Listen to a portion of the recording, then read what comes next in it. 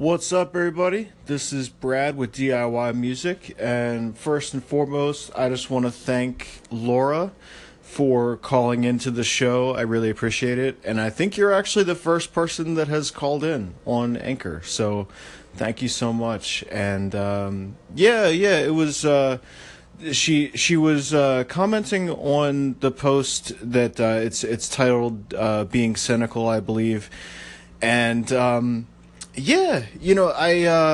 there's probably a lot more to that post that I could probably expand on, but long story short, like I was just in a really bad place when it comes to achieving goals.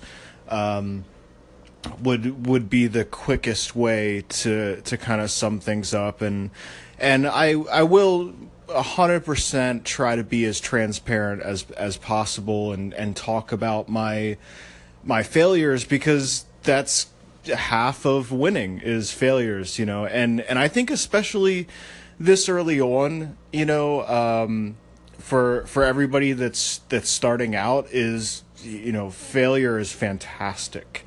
You just learn so much, and hopefully the failures don't impact you, like financially. It's more emotional, I think.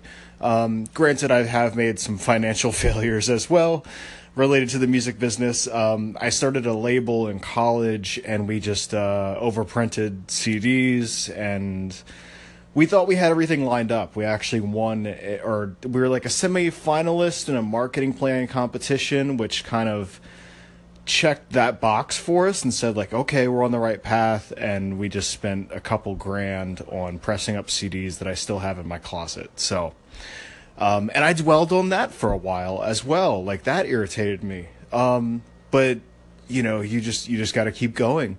And even today, I was working last night mixing and stuff, and then you wake up and it's time to do it again because there's still more stuff to do. And let me see how long this album is 12 minutes long, and I'm like obsessing over it. And then after this, there's another one that I'm have to finish up comping that's like an hour long. But let's talk about some plugins. So I recently mentioned the Soundtoys little plate, as well as the Valhalla frequency shifter. Both are free. The Soundtoys is free until November 22nd. And I don't recall what the Valhalla is, how long it's free until, but they're both really solid. The plate reverb from Soundtoys is like, it's subtle, but it's also kind of in your face too. I've heard a lot of people on Pensado's Place mention Valhalla's reverbs, so they're $50, and I've spent my money for the year. So, but yeah, for free, go pick up that Soundtoys one. The Valhalla frequency shifter is really cool. I think there's a lot of stuff, just you really have to mess with the frequency and feedback and mix to get it. It's just a little bit tough to get it to sound good. I think there's other ways, but I love H delay, actually, from Waves, and you can do some really crazy stuff with that too if you just kind of really just start tinkering and just going nuts on there. Like, I made a couple presets that are just out of this world. So yeah, just mixing for me. And again, I'm really digging the nonlinear summer, just driving that a little bit.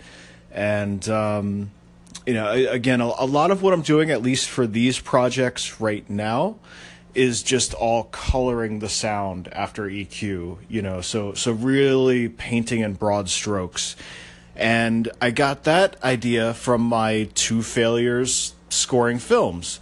I don't know if you, like one was definitely a failure. I scored the other one and they cut the music. It was my best friend, and he cut the music, and that's its own story. But not because it was bad, just because they went in a different direction, and that was tough because that was a lot of work.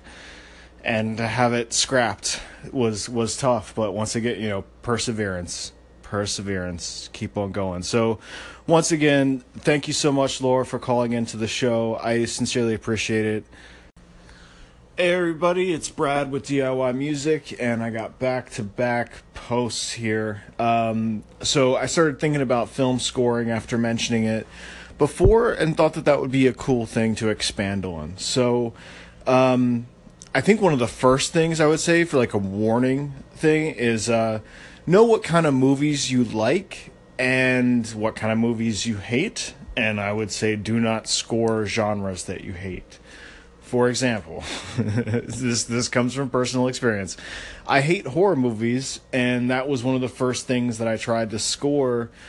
And the thing about scoring film is, I don't know if this changes at different levels, but you got to watch the same scene over and over and over again, and you get like immersed. Like you feel like you're living in the movie, or at least I did. So for me not to like horror movies and to be immersed in one, let's just say that didn't work out too well. The other thing to talk about is BPM. I think this is super, super important when scoring film. Probably one of the biggest things that I could communicate. So film itself, of course, has no BPM. It's just film. So you're essentially imposing a speed on the film, and what you want to do is just kind of watch it and then tap tempo on your DAW to match the tempo of the scene.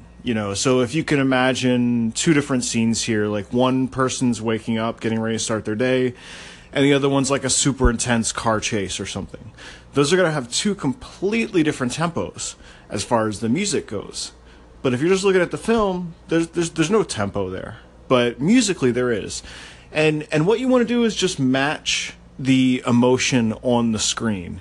You don't want to add your own, add your own flavor, but you basically want to just bring out what is already there and just be the musical component of that. Another thing is location. If you're going through after you watch the whole movie, figure out how many different locations there are within the movie. If one scene is in a basement, another one's in a suburb, there's another one's in a car. Each of those different things might have different sounds to them. Like a basement is going to sound different scored than perhaps a football field or something along those lines. So let's see what else. When possible, giving each character their own kind of their own instrument or their own type of instrument is always good when you can do that. I guess an example, like one character might be strings. A character of authority, like like military general, could be like more horn-based kind of stuff. So you just have to kind of think about what instruments match to the character's personality, but you also don't want to go too heavy-handed with it either. I'm trying to think of what else here. Dialogue. Don't step on dialogue. If there's characters talking about anything, they take precedent over your music. So if you're still scoring, that would be a conversation to have with the producer of like, do you lower the volume, or do they have people as they're going to do it that are going to be basically riding the music up and down against the dialogue? And in and out points are important as well. I think before you even play a note, you want to find your in and out points, and then you just fill the space in between there, and paint with broad strokes. That's what I said on the last one, and that's where I learned it from, because there's so much music that you have to write when scoring a film that it's almost the only way that you can get it done, kind of. You're really just going for atmosphere, unless you're working on like a huge project or something. Timing is important. That can be a little bit tough. Hopefully you get a video file with a time code printed on there that's going to stay there. That's the other thing, is you want to make sure that you're getting the finalist copy of the movie. So that's all I got right now for 5 minutes.